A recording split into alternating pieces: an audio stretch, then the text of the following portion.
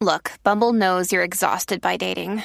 All the must not take yourself too seriously and 6'1" since that matters. And what do I even say other than hey? Well, that's why they're introducing an all-new Bumble with exciting features to make compatibility easier, starting the chat better, and dating safer. They've changed, so you don't have to. Download the new Bumble now. This is the Jabberjaw Podcast Network. Visit jabberjawmedia.com for more shows like this one. Today's show is sponsored by Brooke Linen. Get $20 off and free shipping when you use the promo code BadChristian at brookelinen.com. Today's show is also sponsored by Movement. Get 15% off today by going to mvmt.com/bcpod. That's mvmtmovement.com/bcpod. Good job, Toby. Today's show is also sponsored by Lyft. Start driving for Lyft today. And check this out. You can get a $500 new driver bonus. Just go to lyft.com/badchristian. You are now entering the Bad Christian Podcast.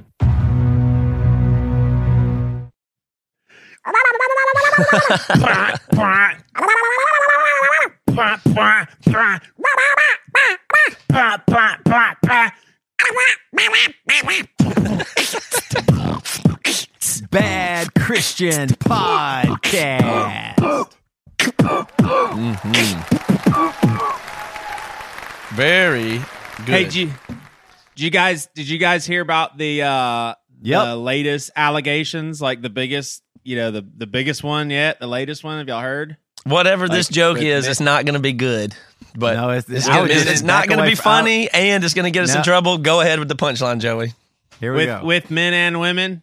With men like heckling women and sexually harassing. Did y'all hear the latest one? Here we go. What is it? Have you heard the latest one? I'm about to hear it. Our president, he's been talking about grabbing pussies. He's been saying crazy things about women and degrade. Like our president is now doing. Our president. All people, it's our president now. That's not breaking news, though, is it? Wasn't that earlier than the other ones? Yeah, but Obama. Isn't that hilarious now that people say stuff like I will never get over Obama? All he did was just the presidency. Yeah, there was no shame. There was no bad stuff. They tried to say he wasn't from this country. Couldn't prove all this stuff. Like they tried to find stuff, couldn't find anything. And all he did was just be honorable. Yeah. And cool and nice, kind, welcoming, generous. But man, sure I'm glad we got Trump, right? This is way better, apparently. It's funny that it's just funny how when you get into a mode of something, it's obvious that you've just decided how it's going to go. And then at some point you snap and you go, wait a second, this is too much or something. I don't know, but it seems like people hardly get to that. I was thinking of a really funny crossover point was if you think about Christmas coming up, think about think about Christians and Christmas long ago, before American commercialization of Christmas, let's say. It was Christmas. It's a holiday. It's about Jesus. It's Christmas. It's a Christian holiday. And then Santa is in there, and some presents are in there, and some decorations are in there, and it gets crazy all the way until, let's just go back 10 years ago. It's Christmas, and it is unbelievably commercialized, and everything about Christmas is red and green lights and presents and shopping and Black Friday. Unbelievable shift all the way from being Jesus's birth to what we knew of Christmas 10 years ago. And then one tiny little thing happened.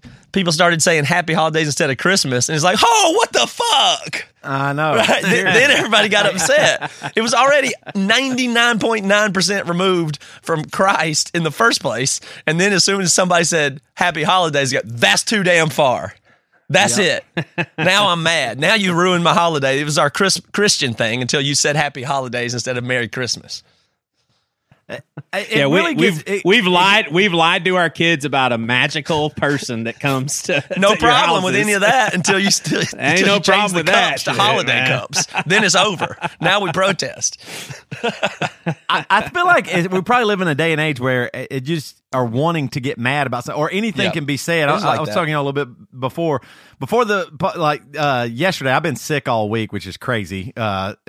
Been coughing up unbelievable green stuff, stomach tore up. Now my daughter's sick. Had to clean up vomit 2 times in a row. What's really funny is Ike got home yesterday after school, and we were like, "Yeah, Junie's sick," and he was working on this toy thing they have. These beads. There's beads all over my house now. Joey, your girls have the beads where you put them on like a little pegboard and then iron it.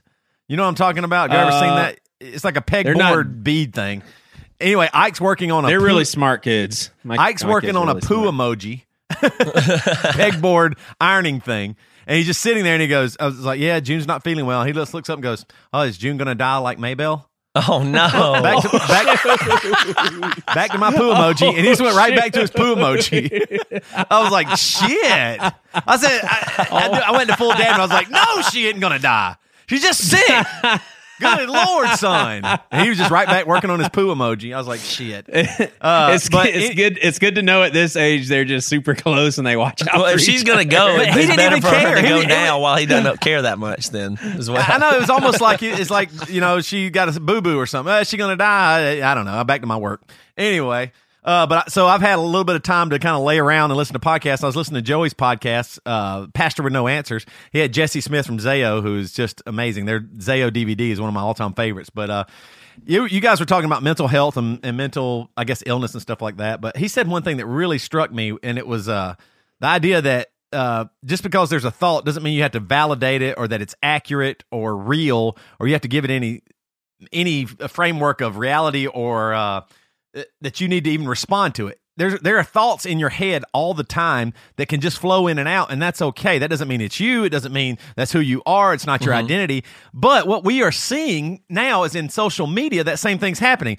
Thoughts fly out of people's heads, and they just say them, but then the other people take them as real or valid, or I need to respond. I do this. I see somebody say something and I want to respond, or I get mad, or I get angry. How could they do this? And it's so bizarre. Like you were saying, the olden days before Christmas was so commercialized and stuff. In the olden days, like me back in high school in the 90s or whatever, if you didn't like somebody or they said something bad, you just avoided them. You didn't take it as accurate, or you just thought that person's a shithead or whatever. You didn't there was no opportunity for your voice to be heard and their voice, and it's a big debate and who's right and if I can shut you down or you shut me down.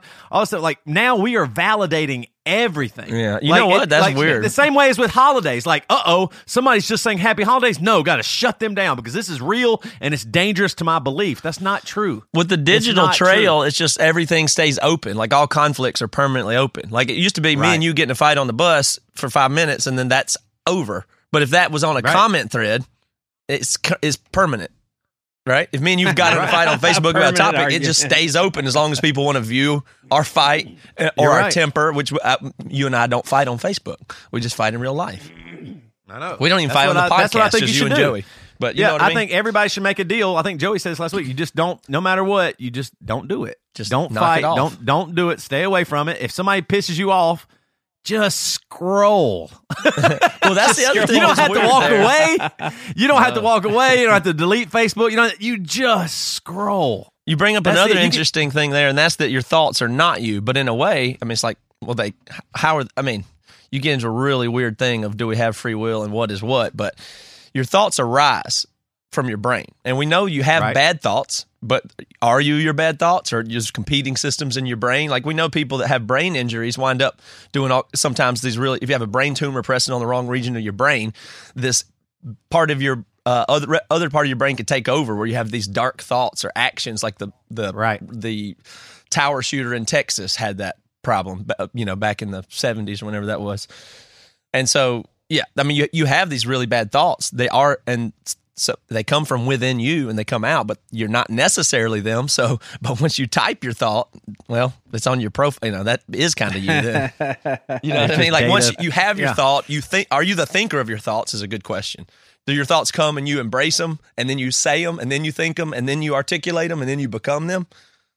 Or you're just they just, kind of a weird philosophical question there. Like for example, though, that just takes me to the next step is you aren't nobody understands or gives anybody any time to change. The same way as maybe the best thing ever is that Christmas has gotten so commercialized that Christians let go of it and don't make it a Christian if you want Christ in Christmas, then make your personal life and holiday about Christ, and it will be. It will be. Don't be offended. Don't be offended that you walk into a store that belongs to someone else and say, I can't believe you guys aren't saying Merry Christmas. This is ridiculous. It's not your store. Yeah, I got family members that boycott. You can boycott. Boycott. We went happy holidays. We went to a thing in Bellevue, in Seattle, of course. And oh my gosh, what a production it is! They have parades every night in Bellevue, Snowflake Lane. They snow. All these people dressed up giving out candy. I can't imagine how much it costs whoever donates or taxpayers pay for it, but they do a production every night, and they're very, very careful not to say Christmas. They say obviously they're trained to say Happy Holidays, and then as soon as the parade starts, they start playing obviously Christmas music, and every Christmas song says Christmas instantly. They immediately start obviously on the other side of that debate is hilarious because it's obvious. You can say Happy Holidays all you want. It's obviously Christmas. It's just every song is about Christmas and says the word Christmas, even if it's not a religious song. So you're not going to get rid of that. You're not going to get rid of Irving Berlin's White Christmas. I mean, what are you going to do? Change the lyric to that? It's not a particularly religious song, but it's a Christmas song because it's obviously Christmas. So who cares? And they just picked Christmas Day. Most people think that scholars think that Jesus was born like in July, but we just picked it because what is it? The moon is the highest or something solstice like that. It used to be like something. Who knows? Yes, winter solstice, pagan ritual and stuff. So Christians kind of tried to abduct that and change it so those damn pagans wouldn't get theirs and we got ours. So I mean, everything that you see isn't really that way. So just take a breather. Just breathe. It just blows my mind. And I hate that I'm that way too. I can read something on Facebook and go, not today, mister. But I'm just so stupid. I'm just so dumb if I respond. That's why I'm so happy when I don't. How many times have you composed the comment or tweet? Oh my God. It's not worth it. Delete this. 10 times a day. Yeah. No joke. Yesterday while I was sick, laying on the couch, I did probably at least 5 really long, multi-paragraph responses to people, and then I would just delete it. Well, that's a good idea. Yeah. That's like having a thought and then not saying it, right? I mean, you get it out. You're like, they don't need to hear it. Who cares? Yeah. They don't care. What does this person in Idaho care? Or wherever they live in the world? Yeah, I actually broke a rule, and I probably should have done this from my personal Twitter, but from Bad Christian on Thanksgiving, I said something about, enjoy your families while you eat and eat and eat and eat. And don't, as you eat and enjoy each other's company, please remember the dangers and evils of LGBTQ or something like that. And there was 1 or 2 people that said, and I really think that some people will have a hard time seeing that you're joking. Yes, and there's a lot of people that said, no, it's totally joking, but I just went ahead and erased it. So I just didn't think it was worth it. It's like the other tweet you did where you made fun of Disney or something, and then Michael Jackson's daughter thought you were serious. Daughter replied to it. Paris Jackson. That is hilarious. You guys get it. Michael Jackson's daughter, one of your all-time favorite singers, performers in the world, quoted. It was like a tweet of Joey's as bigotry. Not this when it was pastor. An obvious joke. Right. And then when I responded to her, she just deleted her comment. She's just like, I'm not getting in this. Hey, y'all would get a kick out of this. So Pastor Greg, who's the pastor of Seacoast, is coming on the podcast next month, and I was at a very small dinner party with him. No big deal. He's just a really big time guy. Everybody knows him. And just you, Pastor Greg, Trump. But anyway, he actually he kind of reasoned with me, and he said, it's pretty often when people come up to me and say, why? No. They ask him, have you heard of the Bad Christian podcast? And he's like, yes, I've heard of it. And they're just like, how do you let one of your pastors get on there and say things that he says? Like, how do you let this happen? Like, he's a campus pastor. And listen how badass Pastor Greg is. He looks at him and says, Well, at Seacoast, we're really, really hard up for campus pastors. That's how he's. That's all you got to do. It. Yeah, I love that. And it's Right. just so amazing. I mean, that you can just. First of all, it's amazing you can do what you do in your own head, that you can handle both things, Joey, and unbelievable that Seacoast can allow that. And if you just don't take it that seriously, it's okay. It's totally fine. But let me tell you about something that is serious, and that is the bed sheets that you sleep on. You know why? Because you spend a third of your life in the thing. So let me tell you the ones that you should be sleeping on, and that's Brooklinen, of course. We've been talking about these guys for a while, and now it's just in time for the holiday gifting season. And yes, you're going to hear a lot of sponsors and things talking about the gift season, but let me tell you, all these podcast sponsor spots, that's such a good way to get gifts. You can do it while you're listening to the podcast on your mobile device, get your shopping done while you're being entertained by me and Toby and Joey. What could be better? Buying great sheets is an easy way to upgrade your nightly routine. The sheets can make or break a good night's sleep, help you feel better and well rested every day. Even though quality sheets make for quality sleep, most high-end bedding is marked up more than 300% by the time it reaches the store. But Brooklinen makes quality luxury sheets and bedding accessible to everyone. And again, it's a great gift. I think these sheets are terrific, and you will like them. They've got versatile color patterns. You can mix and match. You can complement any decor.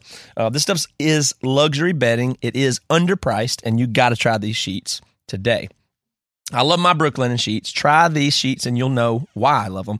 Brooklinen.com has an exclusive offer just for our listeners. You can get $20 off and free shipping when you use the promo code BadChristian at Brooklinen.com. In fact, Brooklinen is so confident that you'll love your new sheets that they offer a 60-night satisfaction guarantee and a lifetime warranty on their sheets and comforters. There's no reason not to give these sheets a try for yourself or as a holiday gift this season. So give the gift of luxury sheets. The only way to get $20 off and free shipping is to use promo code BadChristian at Brooklinen.com. That's BROOKLINEN.com. Promo code BadChristian. All right, we got a guest coming on in a few minutes, but before that, we got to talk about the most important thing in the world of 2018. At least maybe of the decade or the new millennium, and that is we're here to announce Bad Christian Con 2018. Woo. We have our own conference. It's so exciting. So here's the official announcement. Oh my gosh. You can go to badchristiancon.com and see what it is, but we don't have all of the stuff worked out. We've been working crazy. We had this idea just a few weeks ago and been going like mad on artwork, guest, speakers, schedule, venue, website. Hey, real quick.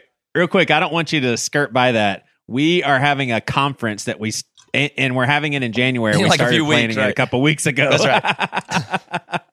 We were going to have a Christmas party, which we were late on planning. And then we said, well, why don't we just do it in January? Well, why don't we do it in Nashville? Why don't we turn it into a conference? Okay, done. So last year we had a Christmas party in Seattle and had like 100 people come. It was this $50 semi-formal party. We had drinks. We had food and drinks, alcohol, all that stuff there. And it was $50. And we had like 100 people come, and it was awesome. And that's all the way out in Seattle. We had people fly in and some regional people drive. So we figured, why not make it way more than that this year? So we're going to still have a semi-formal winter ball on Sunday night. I'm telling you in reverse how this conference works. But Sunday night, January 28th in Nashville, we're going to have a semi-formal winter ball like last year. And it'll have drinks and food and stuff like that. In addition to that whole day, the whole day before, and even a pre-party on Friday night, we're going to have a giant event here. It's Bad Christian Con 2018. So we're going to have speakers, panels, the winter ball, a concert. So I'll just make with the details. Here's what I know so far. Jonathan Merritt is coming, and Peter Enns is coming. Peter Enns is probably the featured speaker at the moment, the main one. But I think we're going to lock down another one or two featured speakers still. But I can't announce them yet because still negotiating and trying to figure out travel, stuff like that. So I got several more main speakers and a ton of other fun speakers and people like that. I think Dan Koch and Matt McDonald and tons of other people in the Bad Christian world are going to come. As many people as we can afford to fly. and get their accommodations, we're going to do. So more people buy tickets. Great. Here's the crazy thing. There's only 200 tickets available. So I do think it's going to sell out and sell out fast. And maybe I didn't say it's $100. So it costs $50 more than that party. But this is going to be a big deal. We're going to do workshops on podcasting, music business. Reva will be there. I think Bridget will be there. I don't know if she'll get on stage. I'm going to try and get her to participate, but I don't think she will. But you can meet Bridget or who, I don't know. There's going to be plenty of people to meet and hang out with. You can take pictures with Bridget. Yeah, that's going to be, we'll have right. We're going to do some, we're going to have some stuff there. We're going to do some stuff with the women of Mars Hill and get into that. There's tons of topics we're going to do on panels. Also, since we're flying by the seat of our pants, I would love your suggestions on other speakers, panelists, and topic panels that we could do, because we get to design it. It's going to be fun. We're going to have alcohol. We got a great venue in Nashville. It's going to be, in fact, on Friday, let me tell you one more thing that's going to be fun. On Friday night, before the conference starts, as a pre-party, we got a bar in Nashville that Aaron Lunsford's going to host, and Micah Dean, and we're going to do a stand-up comedy show. So probably the three of us will get up and improvise a little set. And if somebody else wants to get up there and sign up and do 5 minutes, we can do it. There'll be a few comics in Nashville, and we're going to do that at a bar on Friday night before the conference starts. That'll be really cool. So even people that want to maybe sign up for 5 minutes that are coming to the con, coming to our conference. Right. Wow. So, I'll do that, man. I'm a great comedian. Well, you're going to get your chance, my friend. I forgot. If anybody's not on the website, last thing I'll say, and then I'll let y'all talk about it or ask me about it. But Saturday night, everybody at the conference gets to come to what is going to be an unbelievable concert. Now, here's the bill. Seriously. King's Kaleidoscope, As Cities Burn, and Emery concert. Good God. That's like a once-in-a-lifetime lineup. It's going to be, that's your $100 right there. Right. Good God. I'd pay $100 for that. So you got the so those are the 3 nights. So there's a stand-up comedy. These are just the parties at night. It's the stand-up comedy one, the concert with King's Kaleidoscope, As Cities Burn, and Emery, which those guys are also going to be there for the panels and discussions and stuff during the day too, so you get to hang out and meet them.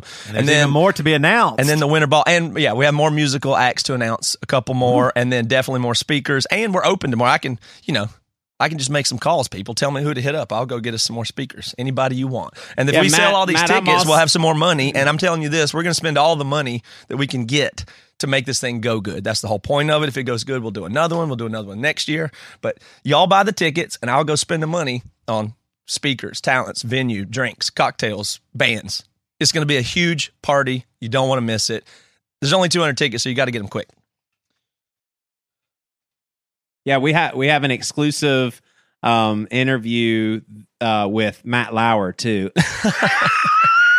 God, there was the tasteless joke I've been waiting on since the top of the episode. Yeah. Hey, I do want people to know this too, and only for those who are really interested. It'll probably be a maximum of 12 people, but if you pay to come to this, I'm going to be doing like a little workshop that will be with the intention of starting house churches in other parts of the country. So if you're coming and you live in another part of the country and you're thinking, man, that would be cool, we're gonna use this conference also as kind of a launching pad for that. So reach out to me if that's something that's interesting. But I'm going to be there. I don't know. It might be 12 people too, maybe 15 people, but I'm going to be at the bar drinking. And I want you to stop by the bar, say hello, clink the drink with me, and move on. So I think that'd be really good. BadChristianCon.com. Go there. Like Matt said, limited tickets. This is going to be awesome. I could not be more impressed by our lineup, what's to come, what's still TBA. It's going to be unbelievable. What'd Get you your say, tickets Reva? now. Get your hotels, whatever. We're trying to book some hotels for us as well, but don't miss this. BadChristianCon.com. Reva's live. We're live on the internet right now. We haven't even published the episode, and Reva said we're already selling tickets. So good Lord. You better get on it fast, people. It may be sold out before the episode's over. So good stuff. Let's just go ahead and make this a telethon.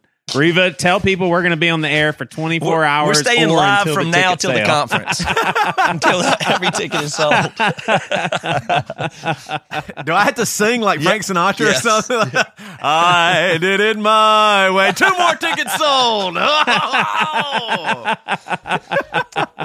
Joey, start going into your comedy. Joey, do your comedy. We got to sell tickets. Man, the other day, my wife comes in. And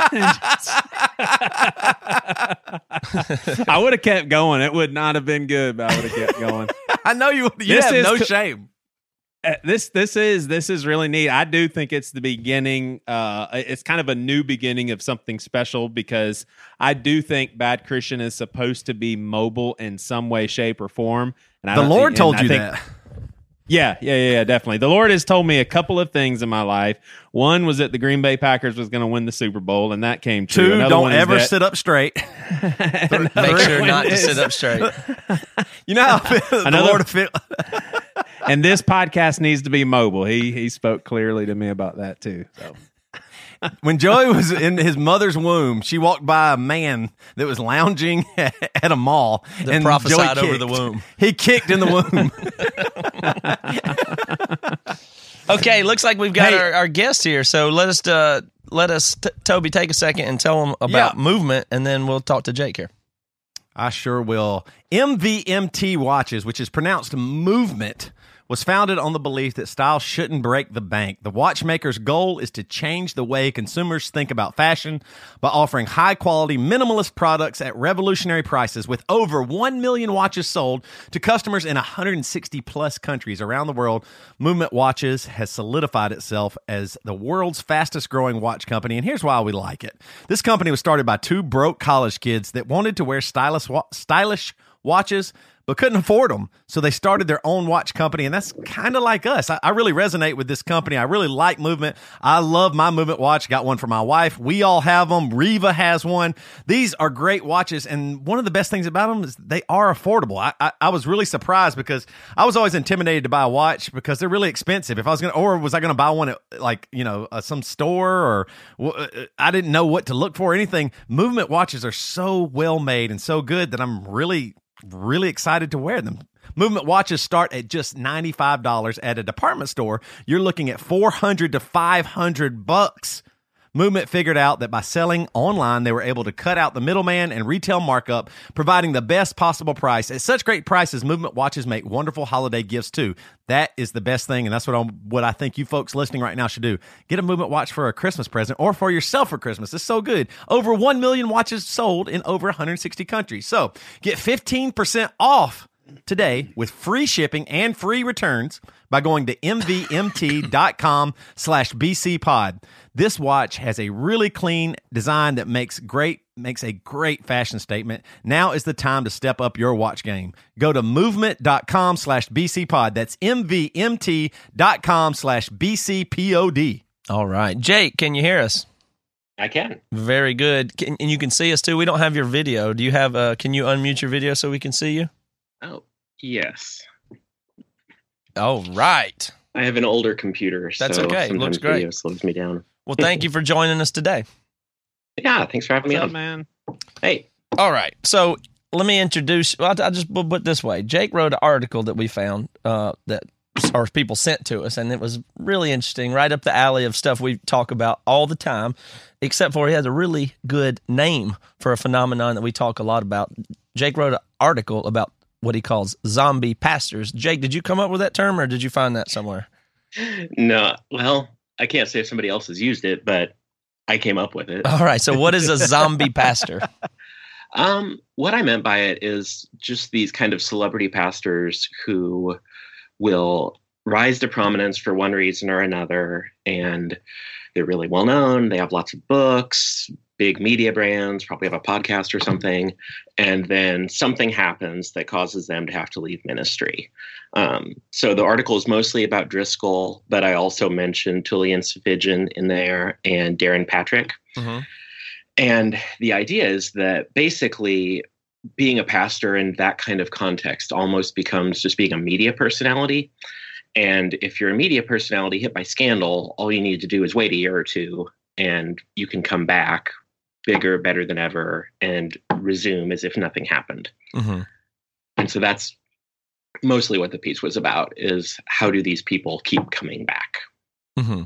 And so the thing that's weird about that is maybe it's just this, I've been thinking about this for a while, but we're like at the apex of where Christianity has just become so so commercialized and monetized and optimized as a capitalistic business that there's just no difference. I mean, this is just PR at its core, where like you have an accusation, you hunker down and don't comment on it and hope some other scandal covers yours up and then it goes away.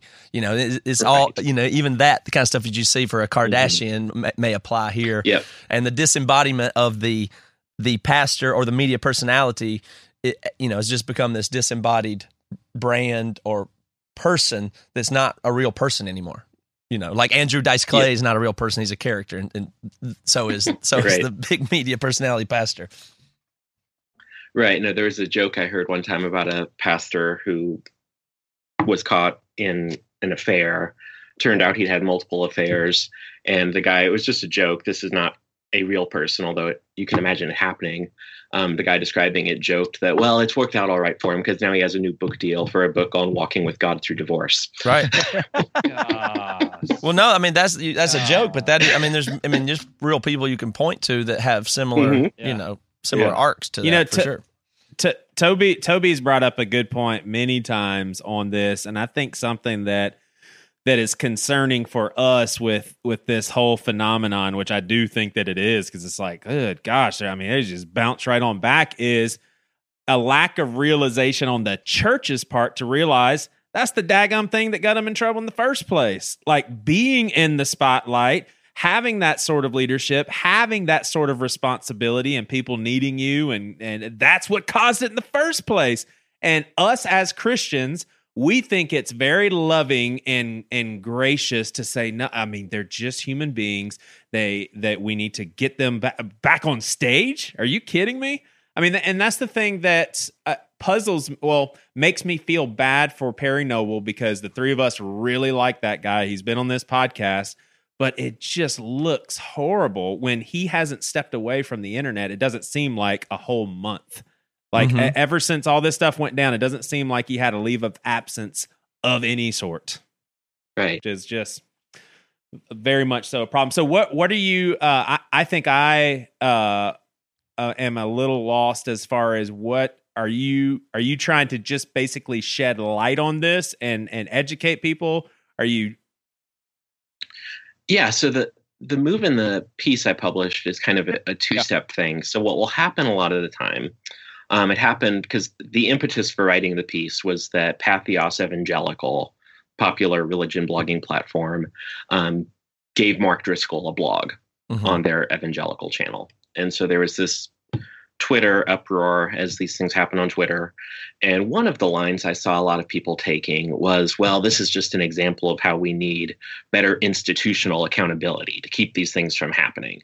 And if we had more structure and more organization and more supervision, these things wouldn't happen. And what I want to say to that is, that's true to some extent. I grew up in a non-denominational Bible church and saw no lack of horrifying things happen.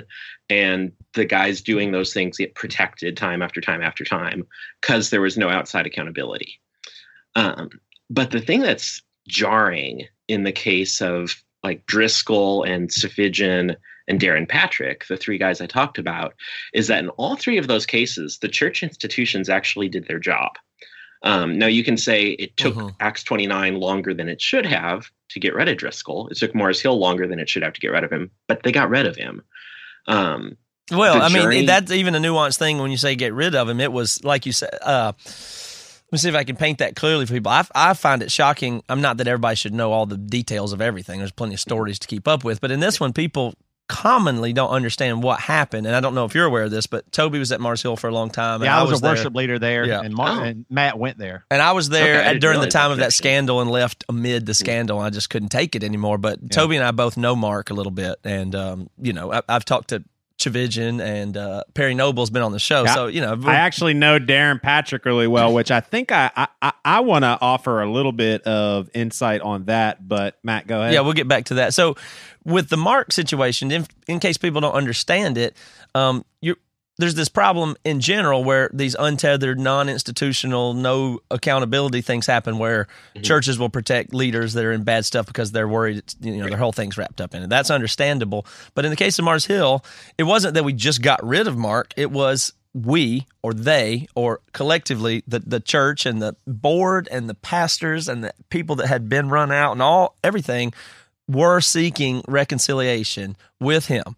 Tons and tons of people that I know personally really well, very close to Mark, trying very hard to get in touch with him, to seek reconciliation, to get it figured out, to apologize to him for what they'd done wrong and seek that back and, reconcile and move on and restore him and keep him. That was what Mars Hill was trying to do until at some point Mark was unwilling to repent or recognize or submit to anything at all. It's just not in his character, I don't think. And so then he heard from God that he was released from Mars Hill and left. Once we got to the point of saying, please stay, this is how we want you to stay, this is what we think restoration should look like, that's when he heard from God that he should leave.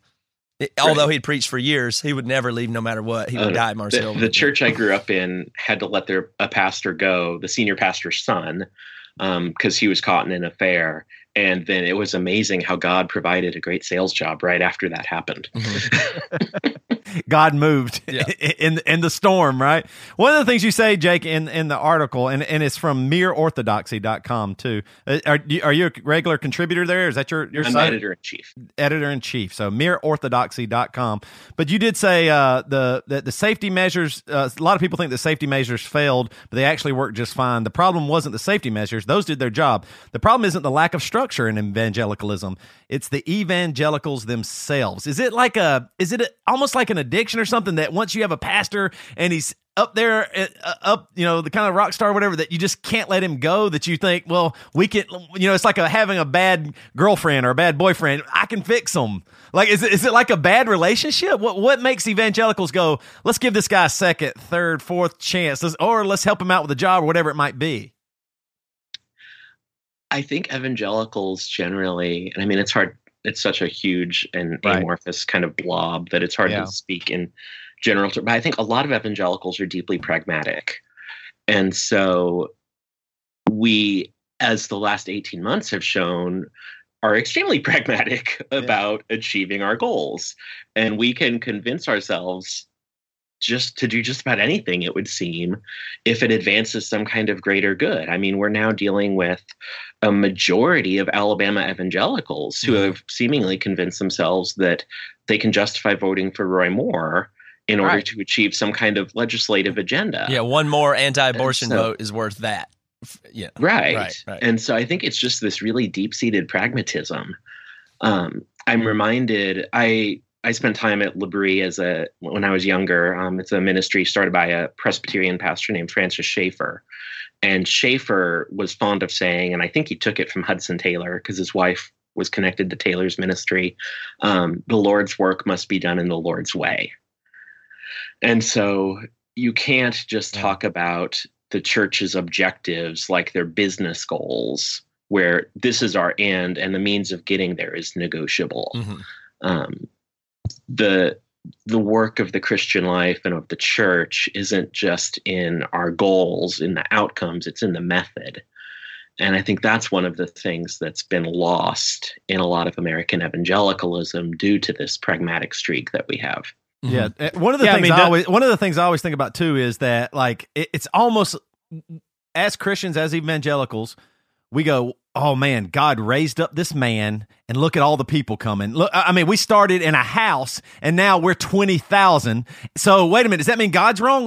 Does that mean God's weak? Wait, this guy, no, the enemy was after him because God was using him so much. So we gotta cut him some slack, or we gotta give him the benefit of the doubt. He's not like those liberals who want to kill babies and stuff. He just, he accidentally had sex with a few women. That was an accident. I heard somebody say Roy guy from Alabama, man's man. I was like, what in the, how can you like worship Jesus and say stuff like that? One of the same publications running interference for Moore right now, after Hugh Hefner died, eulogized him for upholding gender norms.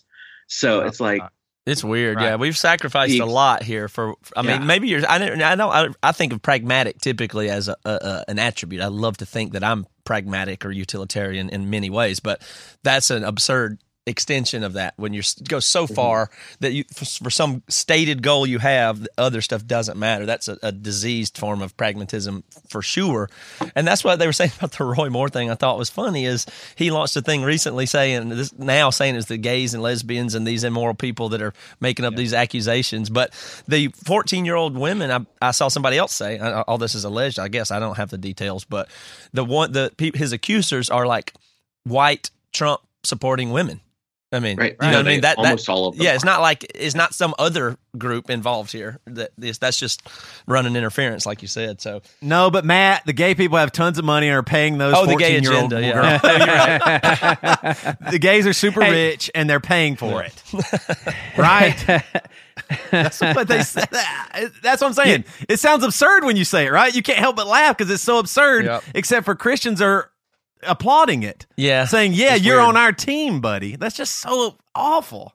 Let me ask you something. Pardon the interruption. Sorry about this. But at the end, you're going to say you shouldn't be sorry because I needed to hear that. Let me ask you a question. What do you get when you take a person that works in customer service and, oh yeah, by the way, he loves or she loves her customer service job? You get great service. And that's something that Lyft knows very well. I'm going to tell you about Lyft here in a second. It's a ride-sharing app, and Lyft knows that their drivers are the best when they are happy. And when they're happy, they do a good job. And when they do a good job, that's what keeps Lyft going, and that's what keeps them a flourishing company. So it's a simple formula. Happy drivers mean happy passengers. Maybe that's why 9 out of the 10 Lyft rides get a perfect 5-star rating. And if you drive for Lyft, you can earn hundreds of dollars a week plus tips.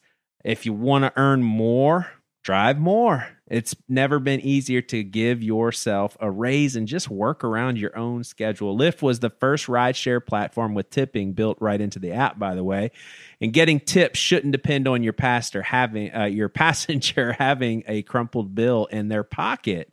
No way, man. We're in 2017. It's got to be built into the app. Thank you, Lyft, for doing that. You keep 100% of the tips, and they add up fast. Drivers have been paid over $200 million since the feature was first introduced. Express Pay lets you get paid almost instantly instead of waiting for weeks, and Lyft has even taken the guesswork out of the pickups. The new AMP device uses color coding to help passengers find their drivers. So, join the ride-sharing company that believes in treating its people better. I mean, this is a no-brainer if you need a part-time job and you've got a car. Go to lyft.com/badchristian today, and you can get a $500 new driver bonus. That's lyft.com/badchristian. Lyft.com/badchristian. Limited time only. Terms apply. There's no defensiveness out of this. In fact, I don't feel inclined to defend any pastor's decision to get someone back in ministry if they do it the right way, the wrong way. For me, I think you could make a strong case for any pastor to say, nope, they don't need to be back. End of story. With that being said, I do want to speak a little bit about Darren Patrick, and we'll actually be able to ask Greg Surratt some questions in a couple of weeks about this. But so Darren Patrick ends up at Seacoast, and Joey is a pastor at Seacoast. Right. And Greg Surratt is Greg Surratt's the founding pastor over there. And I know for a fact that Darren Patrick got completely out of the limelight, kept his mouth shut for a very long time, and basically submitted to a very grueling, brutal process under someone else's, basically Greg Surratt, under his supervision. And basically it was very difficult. A very challenging thing that he went through. Now, he had a pastor who got into similar trouble, which there's many of them, that basically encouraged him not to do that.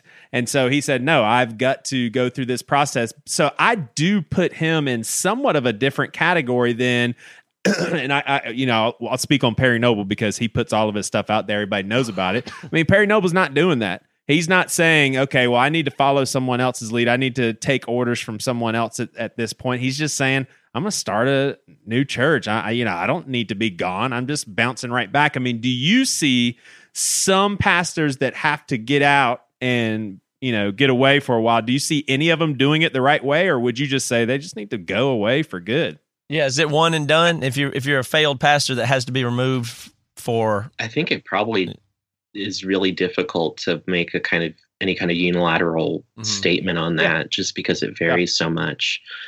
I do think one of the factors here that needs to be talked about, especially in churches that put more of an emphasis on pastoral training before they hire pastors, is that a lot of pastors, they do their undergrad, and the undergrad might be in some kind of humanities field. And then from their undergrad, they go in straight into seminary and they get their MDiv. And by now they've got 5-figure loan debt. And then 6-8 years into their ministry, they do something and they have to be removed from ministry. Because of the way the economic incentives have worked here, and because of the decisions they've made about job training, it's really hard to find. Now, I mean, in cases like the church I grew up in, it's kind of farcical, and some rich dude in the church just gives the guy a 6-figure sales job. But I know of other pastors who lost their job and they didn't have a good fallback option. So that complicates all of this, right? Because is there any way that would be different to think through an analogy, since it's all business, it sounds like? Let's compare that to a doctor, does a shitload of training, spends a ton of money, and has malpractice 6 years in. What's the difference? Any? That's a good question. I hadn't thought about that. I mean, does that doctor come back? Or, I mean, I get it. Like, you still have medical school debt, but you botched a few plastic surgeries because you were drunk. I don't know what to tell you. Right. And and I'm not saying that to say, therefore, bring the guy who is not repentant and is clearly not qualified, bring him back because you feel bad for him and he needs a job. Like, that's not my point. My point here is just that because of the way job training works for a lot of pastors, it makes this really complicated.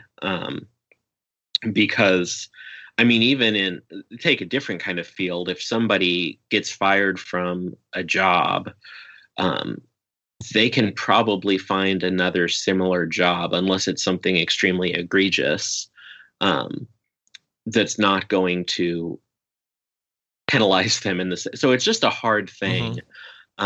Jake, what's interesting about that, though, is let's even keep it in the church. So let's take a maintenance man that basically keeps the church clean, sets up for different events, and let's say he corners a high schooler and takes his pants off and does some sort of sexual abuse thing. That guy is gone. Like, he is absolutely gone, and there's not good. I mean, now I could see a church being loving and saying, "Hey, we're here for you. We'll even give you 2 months' pay," but they are not going to work that guy back in the maintenance plan. And probably sexual abuse is a bad example, because probably that would be legally actionable. But let's say he cheated with the pastor's wife, or cheated with just a woman at the church. He's gone. Infidelity. That's it. And so what I do think this goes back to is what Toby's been saying all along. Toby, this is like the episode where I just say Toby is just on fire, man. God, finally, thank God. But this is where it comes to. We pretty much say that guy is needed. The Lord has their hand on him, and so it's our responsibility to figure out how to get them back God's on their platform. God's not done with him yet. That's the big line. Exactly, and that's just so unhealthy. It's almost verbatim what one guy was saying about Tullian. Yeah. Yeah. No, they say it about a lot of them. Really? I mean, that's the idea. But the zombie pastor concept, the more I think about that, I like it, because think about it a second. If you're just literally thinking about zombies, they are animated characters of their former selves. They're not even, once you become the platform, I mean, you're not literally dead, but I mean, you're a shell of a person that has all this animated momentum and energy and motivations still. And so you're built to have those motivations, eat brains, preach to people, get in front of people, grow the Twitter, continue the stuff. And it's, that's what it's like. I mean, you rove around and find another congregation to get in front of, to do the thing more. That's really what it feels like. And it's a weird, outcome because they're bigger than the church. I mean, Mark Driscoll's bigger than Mars Hill. He is. He's bigger than that. He is, and it's a weird thing, and it happens in regular culture, and it's not bad. It's just an outcome of where we're at. Or if it is bad, it's like you said, the evangelicals or the consumers' fault. For instance, and this nothing bad about these guys, but the band Under Oath, for instance, I was talking to them one time, and they were like, "Yeah, we realized at some point that Spencer and Gillespie's Twitter and Instagram are just bigger and better than Under Oath's. How, like, that's just they're the fame. I mean, they're famous." Like, they can tweet about the concert from their personal Instagram, and it's worth more than the band's Facebook page. You know, that's just what happens. Mm-hmm. So they are. Do you think with this sort of thing that we're talking about, Jake, does this stuff make you angry, or do you feel like you need to come to the defense of people that are taken advantage of? Like, what really gets you stirred and motivated with all of this and speaking about it? That's a good question. That's a hard question. Because some people could say, "Oh, just leave these people alone. My gosh, like, what are you doing? You're where the body of Christ. We're supposed to be an encouragement to each other." And I'm certainly not putting you on the hot seat. I agree with what you're doing, but at the end of the day, you know, if someone said, "Why are you doing this? Why are you trying to making tear this these people hoopla?" down?" Yeah. So, okay, that's helpful. I think part of the thing is, so like thinking about Driscoll, I have no clue how many people are in his church, and I have no clue what kind of money he's being given by his donors to do this church. But I do know that given his history, there's a good chance that there are a lot of people in his church who are going to be hurt by him again. Yeah. I also know that there's no shortage of Christian ministries and churches that could use the funds that are being used to fund this man's quote unquote ministry. I also know, again, this is just drawing on my own experience. So the church I grew up in was one of the largest churches here in Lincoln in the late 70s. It was pushing 2,500, which Lincoln was like 180,000 back then. So it was a big church for the area for that day. And now it's sitting at about 500. And almost everyone I grew up with in youth ministry there has left the church and are, statistically speaking, more likely to not be Christian at all than to be Christian. And so when I look at this, I'm not just seeing some kind of guy I want to like beat up on the internet. I'm thinking of the people I still get emails from. I've been gone from this church for 12 years. I have an email in my inbox from a guy I knew from when I was there who's still trying to make sense of what he believes coming out of that. Mm-hmm. Yeah. And so the wounds that these kind of leaders can inflict on people run very, very deep. Even if it's not like a sexual abuse kind of thing, it's just kind of being a bully and using your power to coerce people.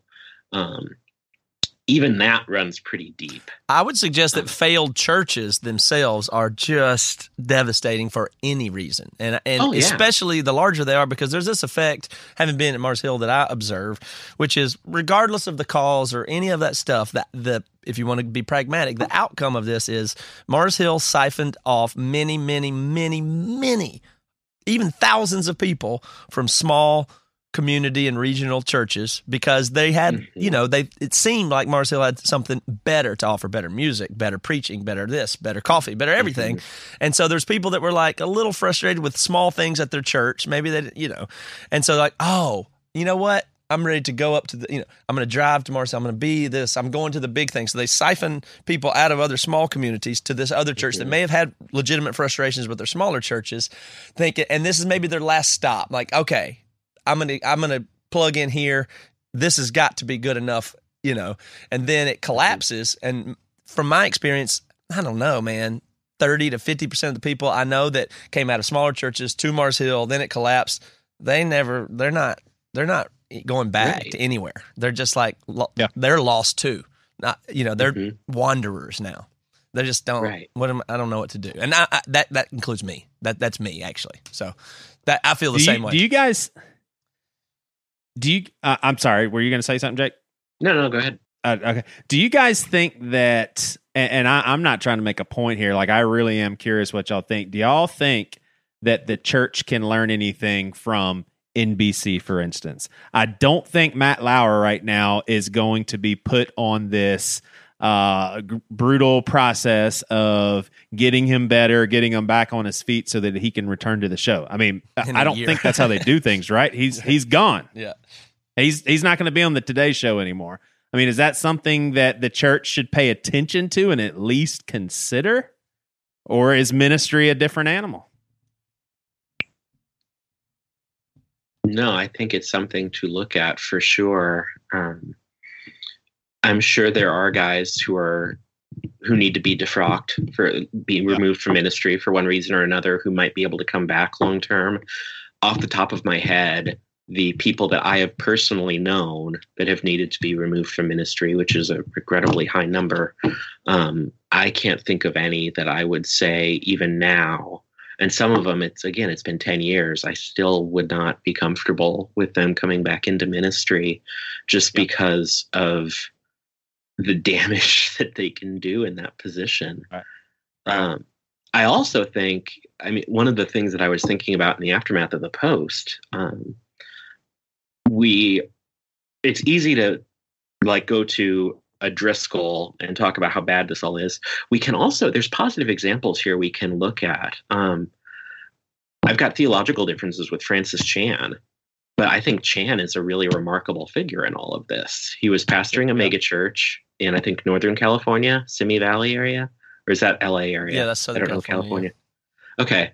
And it got to where he felt like it was so big, they weren't able to be church to each other anymore. And he was worried about what the effect of that kind of limelight was going to be on his soul, just as an individual Christian. Mm-hmm. And so he stepped away. And I remember at the time, a lot of people thinking it was crazy.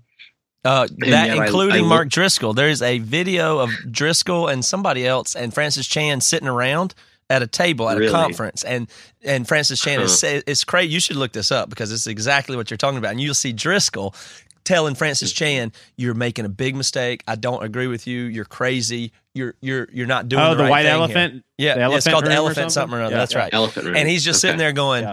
They're keeping it cordial, but you can tell Driscoll's irritated and thinks he's making a wrong, bad decision. It's like, it's kind of crazy looking back on that now. Which honestly, I've heard interesting perspectives, and I agree with Jake that I think Francis Chan is remarkable and made the right decision. But I can also understand how some pastors with sincere pastoral hearts are just like, he just left all those people. They're not thinking, oh, he's actually moving away from this big church machine that is, not good with resources or whatever. They're thinking he left these people, So I get that.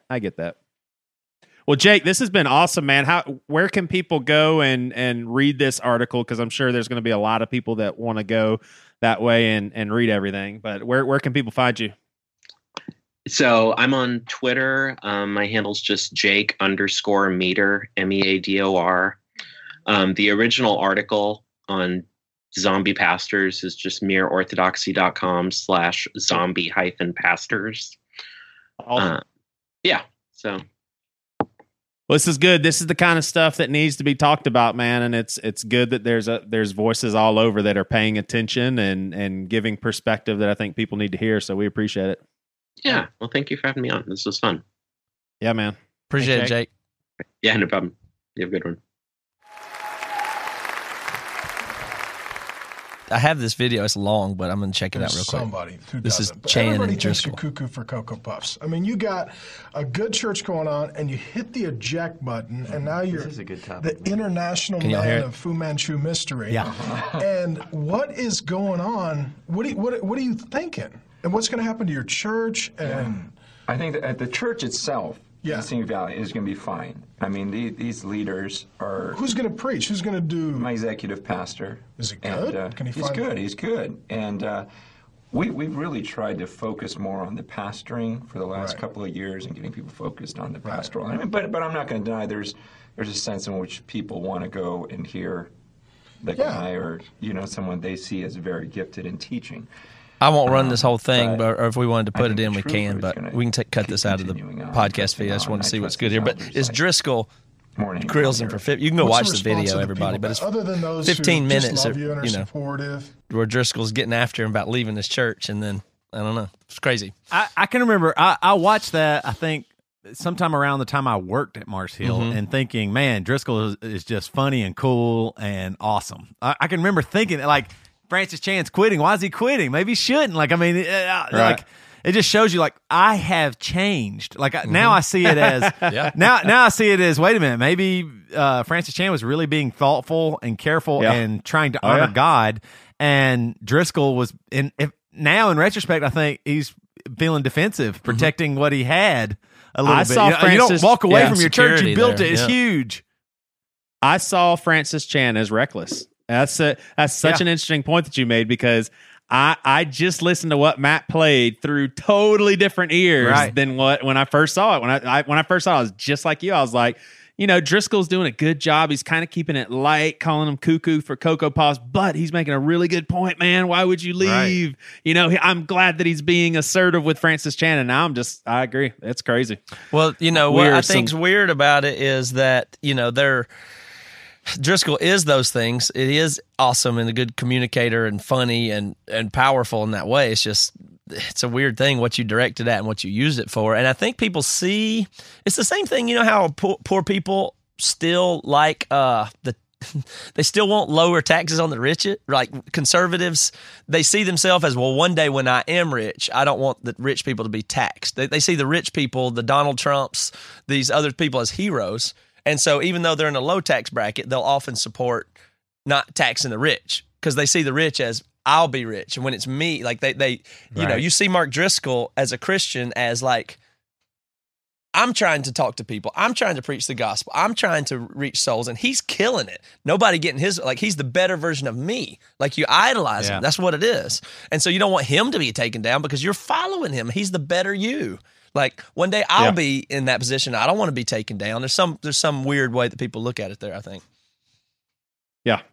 Yeah. I know there were even some pastors at the time that when Driscoll was trying to make a rebound and rebrand himself and get back into the church world, he was also open to speaking gigs. And I know some pastors that it was tempting to have Driscoll come to their church because it's freaking Mark Driscoll. Like, Mark Driscoll, have him come to the church and it'll be impactful. People will come and all that. But they're just like, no, it's just not the right thing to do. We don't. So there also are pastors that see things similar to how we see them. And we're not painting the church with one stroke here, but it's definitely something that's really making me think as far as how different we treat the pastoral role. I mean, it's not good. For me, I was thinking about the same thing. Like, it is a really good question. Can a pastor come back from this? And we were talking about Darren Patrick. Joey, I know that you know him and are friends with him.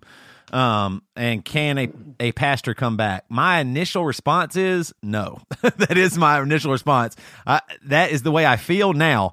I might be wrong about that. Maybe there is a real repentance, a real calling, a real renewal of spirit, a real realization that you screwed up and you're back.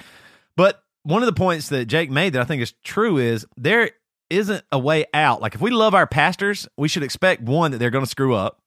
Two, if this is it, maybe we should have some kind of plan, like an out for pastors. Like, if your pastor screws up, the church will, we'll pay for a college education for 4 years for him to get a new job, but he can't preach again. Well, let's look at the word disqualified. There's a word called disqualified. Now, if the Bible said temporarily disqualified, that'd be different, wouldn't it? Right. We're talking about a word, disqualified. That's true. What do you requalify? I mean, if you disqualify, what happens next? If you look at the qualifications for like a deacon, right? For deacons and stuff like that, it doesn't. I mean, and these pastors preach their whole lives about your reputation is everything. You must guard your reputation. All this You're stuff. You're doing a Joey voice. You have to, respect is earned slowly and lost. They preach like that, and then they get disqualified, which is apparently temporary and very what is that? A timeout? I mean, what is it? I mean, the only thing that's tough here, though, is I feel like this is possibly because we're all on the same page. What Toby just said about not coming back, Matt nor myself are like, oh, that's crazy. Like, we get that. But I think there's somewhat of a double standard, at least that I have, that Bad Christian, we represent ourselves as saying we're no good and nobody is any good. We're all just trying and thank the Lord for a savior. So why would we say pastors, though, if you do something really bad, you're too messed up to keep being a pastor? Because the Bible says that. I mean, I'm saying, like, look, I'm not one to be super big on inerrancy, but I'm saying the closer you stick to the Bible, the more you see qualification being a thing and disqualification being a thing biblically. Sure, a but life you can of be this, a man, all the qualifications there. And but an athlete can be ready for two different events in the Olympics, but they can jump in the pool too early for one race, and they do it twice. They're disqualified from that. It doesn't mean that they're disqualified as a swimmer. You're disqualified. That's kind of crazy. I mean, like, which analogy fits better? The malpractice doctor or the person who didn't quite make the pole vault? Or how about Matt Lauer right now? I mean, there's a chance that he could redeem himself, but is that going to be in 1 year? And what is it like? And his job is about teaching the news. Yeah, that's clearly not the spirit of the Bible. Is the pole vault? The Bible is that the actual guy the actual guy or lady that does the preaching is held to a standard. That's why I mean. Yeah. Okay. So a sexual standard is what we're saying then, because Peter obviously probably did the worst thing he could possibly do, and he wasn't disqualified. In fact, it seems like the church really needed him to keep going. So are we talking sexual sin disqualifies? No. I mean, I obviously think that there is major problems with pastors coming back. I mean, y'all know where I stand with that, but it just seems like, okay, so we have to treat pastors differently. We're saying that pastors are just like everybody else, but then we treat them differently when they mess up really badly.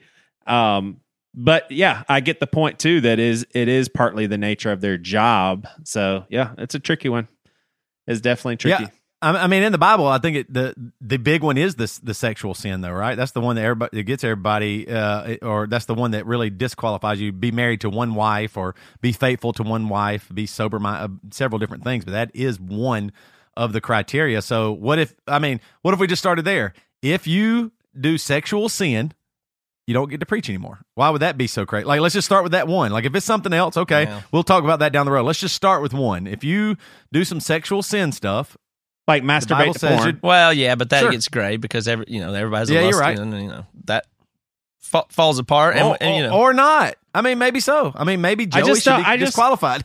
Maybe you should be disqualified. I mean, maybe so. I'm being really serious. Like, not Joe. I guess I don't feel like you should, because I think you're a great guy and you try and you're doing stuff, but maybe it's such a high standard that we have lowered our standards too much. Well, yeah, I mean that's a good point. But how many churches are there? What if you did look at porn and masturbated? You don't preach. Like, but then you're doing this, the very thing that we don't like, and that's setting pastors on like this platform that's better than everybody else. Well, you just did that again then by saying if a pastor messes up and masturbates to porn, he can't pastor again. But everybody else, that doesn't apply to you. So I don't know about that. It gets. That's what I'm saying. It's so hard in 2017 to talk about the Bible. It's almost too hard. But it says, if you want to try to follow it, it says above reproach in 1 Timothy. It says respectable, and it says well thought of by outsiders or qualifications. So now, if you want the more biblical inerrant you say well thought of by outsiders. Now, how are you going to interpret that shit? I mean, I don't know. Yeah, and why would you be so hard on, no, gay is wrong, and if somebody says, well, what if it's monogamous? The Bible isn't clear on that, and they go, no, gay is wrong. Right. I mean, why would you be so hard on the certain things but not this one, is all I'm saying. I am in agreement with you. I don't think you should step down. I think you're very open and honest about your life and your struggle. Stepping down by the end of the episode. Shit, man. Okay, I'm done. God, now I don't know what I'm going to do. I can't be a school teacher again. All right, let's talk about the conference some more before we get out of here. Do y'all have any other questions about it? Anything else to talk about it? Do we figure out where people will stay? We're going to do Airbnbs. What else we're going to do? Well, I think that it's... Well, I mean, people can find their own accommodations too, but I'm working right now to try and talk to a few hotels to see if we can reserve some floors or a room or two or whatever we can do. So there'll be some TBA about that as well. But yeah, if you're coming, I would highly recommend you go ahead and book a hotel as well, because I don't know what's going on that weekend. What if the Titans are headed towards the Super Bowl or something? I don't know. Well, Matt, did you say the date yet? Yes, January 27th and 28th, which is the week before Super Bowl Sunday, which means it won't be a football game. We know that. Not only a Titans game, there'll be no football on that Sunday. So, and we will be downtown, right by, really close to Titans Stadium, but it is downtown Nashville. So if you're looking for accommodations this early, well, it's at the Anchor Church. That's the venue. We've got that. I confirmed that yesterday. So if you look up the Anchor Church's address, it's right there, kind of downtown. I guess find your Airbnbs and hotels close by. Maybe we'll get a discount on a hotel soon. I guess the only thing that I would want to point out, and hopefully you can discern this on your own by just hearing how Matt described it and reading the stuff that's going on. I mean, when you think conference, don't think what you are normally accustomed to, because maybe you'd be disappointed. It's going to be a lot different from what would they the norm, expect that they'd be disappointed not to get in your experience with dumb conferences? Just basically No, I think you just made a good point. They're going to be pleasantly surprised. I almost don't even want to use the word conference because those things are so stiff. But this will not be stiff. It's going to be. There's only 200 spots, so I mean it's going to be hard to keep that from being literally just people in the BC Club that have already bought tickets since we've started this episode. So it's going to be rowdy. It's going to be fun. Yeah, there's a lot of people in the BC Club that are purchasing right now because I posted it on BC Club. So if you're listening to this and you're interested, you need to just go to the website now, honestly, because very well may not be any tickets left by that time. Is there a danger that like it'll be reported like the day after Bad Christian Con, it'll be all over the news, like just a gang of these liberal Christians started fighting and killing people in downtown? Like, are we going to get so wild and crazy that it's going to be like that? Like, we'll go a pack of roving all the people visiting the Bad Christian Con will go to a church and just fight people. Get drunk and just stumble out of the conference and go pick on people. Head towards a Baptist church. Right. BadChristianCon.com. Oh, I did forget. I didn't say yet the theme of the conference, which is basically, I don't know what to put in the website. I don't have the perfect language for it yet, but I said something about the theme of it is going to be that we're moving into. At this point, we've uncoupled the Christianity from politics and moral superiority. These things are all a mess now. You know, the Christian dynamic is not the lead thing in the country anymore. And so that's a post-Christian future we're moving into, and we're kind of excited about it because it means we get to design the future we want. And I think that starts right with Bad Christian and like-minded people like us that are out there doing stuff. It's kind of an exciting time. I know some things have been destroyed that we have all participated in and cared about, but 2016, 17 is kind of a hinge point of history and church history, I believe.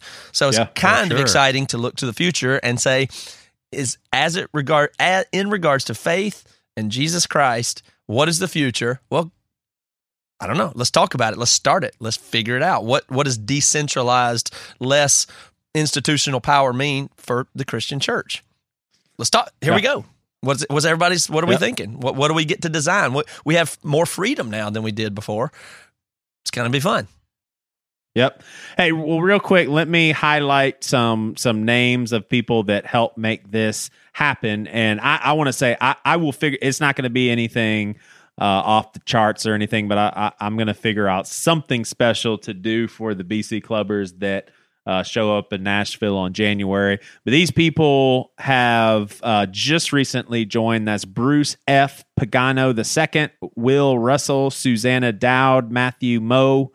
I think that's Moe, Meaux, Nicholas Ventura, Matthew Tyre, Tyre, Kate A. Jaques or Jakes, Derek Gridley, Matt Meltzler, and Alex Esposito. Thank y'all for joining the BC Club. You can go to thebcclub.com and check out what BC Club is all about. These are the folks that help keep us going. So I'll give you an example of what the BC Club's contributions and money goes to. It goes to organizing, paying the design, paying for this website. We've already booked a bunch of people's travel. We hadn't earned a dime. Well, I guess we've sold some tickets now, so we're going to start recouping some money. But we already went out and spent many thousands of dollars to make this conference happen before ticket one. Actually, millions of dollars. Millions of dollars, because we could just decide we're going to do a conference, take the support of the BC Club, and then go make it happen. Start spending the money immediately, and it's great. It's working. Everybody I've talked to is like, dude, I totally want to come. Booking Pete-ins, no problem. It's amazing. So thank you guys for giving us a voice and making this be a community, because we just tell people that are very cool that we want to hear from, and everybody's like, yes, I want to come. I'd like to participate. It's very, very easy. I can't imagine what it would take to start a Christian conference or any conference from scratch, But we've got a community already, so it's just a matter of why wouldn't we put everybody together? And thank you guys for supporting us with the club and just being a listener, everybody. It's going to be fun. I'm going to go Matt, I'm going to go ahead, and Toby, you too, I'm talking to you. I'm going to go ahead I'm going to go ahead and declare BC as a Christian denomination. Like, I'm just going to go ahead and declare official that. Denomination? Because, it's an official it's a denomination. We're not non-denominational. We are BC. You've got PC, I think, like ECPC or something like that, and they're like a ECPC lemon squeezy denomination. But yeah, BC, we're a denomination. And it really is cool. Matt said that we are a big community. Matt hey, said Joey, we're I was community. thinking what you could do that would be special for the people is you could have an adult-sized booth. Yeah. Where people come in. Penis viewing booth. But I did want to say... penis evaluation booth. So there's no harassment there. You know what you're getting into when you walk in. Yeah, if you walk in that booth, you know what to expect, but Pastor Joey will be there. It's an adult-sized booth. Now, the bad thing is, Joey, I don't know if Joey actually is going to be able to be at the conference. Virgil's Fence is pressing charges of sexual harassment against Joey for showing up this week. Pastor in Charleston, South Carolina's own father. I was sitting in my living room and my son. You're right. My God. You're right. It fits the profile. I flashed my dad. It didn't sound like something we knew was a problem at the time, but it fits a profile. Joey seemed like such a good guy. Now his own father he abused. I didn't know that was a thing, but that's freaky. Like, now that that's all of that's coming out, that's just the move. Like, you just have somebody come in your office and you just pull your pants down. Like, that's crazy. Yeah. Like, it really is just horrific. I would be so. I don't understand how you get to that point. I really don't. We got to end this podcast. But how do you like? I'd feel so nervous and terrible. I was desperate. But that's what power does. No. I'm talking, Joey. We're not talking about you. We're talking about these people. But I'm just saying. But that's the move. I understand. Yeah. But what's horrifying about that? Because it is horrifying. It's so bad that they did that. And here's just what's awful about it. People don't understand it, but it obviously some other percentage of the time, maybe over 50%, it just worked. Gosh, do you know what I'm saying? Like, that's the dark side of that is, sometimes it didn't work, but they wouldn't. That's the move that these people will do when they have enough power and confidence, because it must work. Like, it's not like a percentage. It's not 99 out of 100 people ran out of the room with allegations. Something other than that happened most of the time. That's horrible, but it's true. Yeah, and those dudes, there was no accountability, or nobody believed them, or people shut down the lady, so they would try it and go, well, that one didn't work out. Moving on. Right. It's just a numbers game. I tried it 100 times. It worked 60. That intern's a jerk. I'm firing her. Yeah. And that's how the power moves. But I cannot. It is just so crazy. I have really been the whole idea. We could talk about this forever. Maybe we should talk about this in the future too. But I keep seeing the word predator, like sexual predators and stuff like that, and that plays into that women are prey, and that whole idea of women being prey, and how did we get there, and why? What is that psychology and thought process and power there that women are prey? Because I guess you could say that for anybody with less power to a more powerful person, but power corrupts, man. It just does. When you have some power, it obviously corrupts you. And that's just like today's, I mean, when a pastor gets some power, they're easily able to be corrupted. And you see that with the people that know the least about the situation almost only defend the powerful person. That's what only thing I ever hear about the pastors. I say, well, this is a problem, this problem. Well, how do you, somebody that has no grip on the situation will usually come to the defense of the powerful person. There's a lot of problems there, but that's what I'm saying. What was Virgil Svensson supposed to do? I mean, his son's a big wig at Seacoast Megachurch, but Virgil Svensson, who can he tell? And Barbara just stood by while it all happened. Barbara's the real sick person here. Hey, I never told y'all like the complete end of that story, did I? I don't know. Please do. So my dad. So I'm pulling my pants back up. Can I give? I'll give. Look, everybody hadn't been here since episode 92 whatever that would be. So I'll say in one sentence: Joey was worried that his penis was the size of a child's, so he pulled his pants down and showed it to his father before his wedding night to make sure he was adult size, and his father confirmed that he in fact did have an adult sized wiener. Yeah, now, tell me the end of the story, please. And if you want to know why I thought I had a tiny penis, you have to buy my book. Okay, so it's titled "Why I Thought I Had a Tiny Penis" by Joey Svensson. No, fundamentalist. So listen, I basically my dad. There's a point where he doesn't understand why I did that. Like even though I said, what? How could he not? How could he not understand that? Listen to what he guesses. He says, Joey. He said, "Are you scared about your honeymoon night?" And he says, "Because when me and your mom, basically what I did." I was like, "No, Dad, no, that's not the problem." He was about to tell me how he handled his honeymoon night. Oh my! Like Lord. What to do? Like he was about to describe what he did to your mom on this honeymoon night.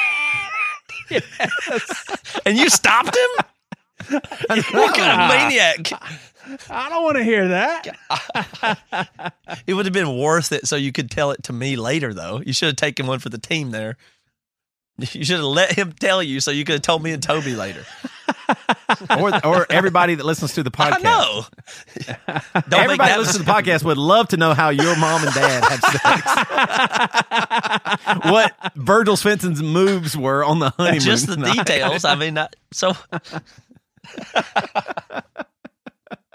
Hey, I have always wondered, was it completely silent in the room? Like you heard the zipper come down, the belt unbuckle, the pants go, like was it almost slow motion for you?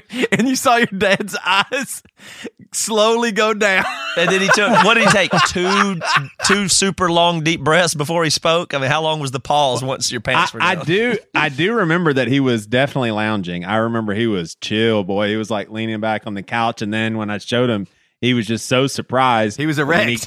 But then he kind of had a smile on his face, and he just kind of like patted me on the knee, and he's just like, "Yeah, you're fine. You're fine." How sweet that is. I really think that's amazing. Yeah. My dad would have shot me. No, not joking. He would have pulled out a gun and shot me. Not joking, 100%. I cannot. He would have thought you were a liberal. He would have been like, "What are you, a liberal?" Get that liberal wiener out of here. My God, get that liberal thing out of here. All right, we're out.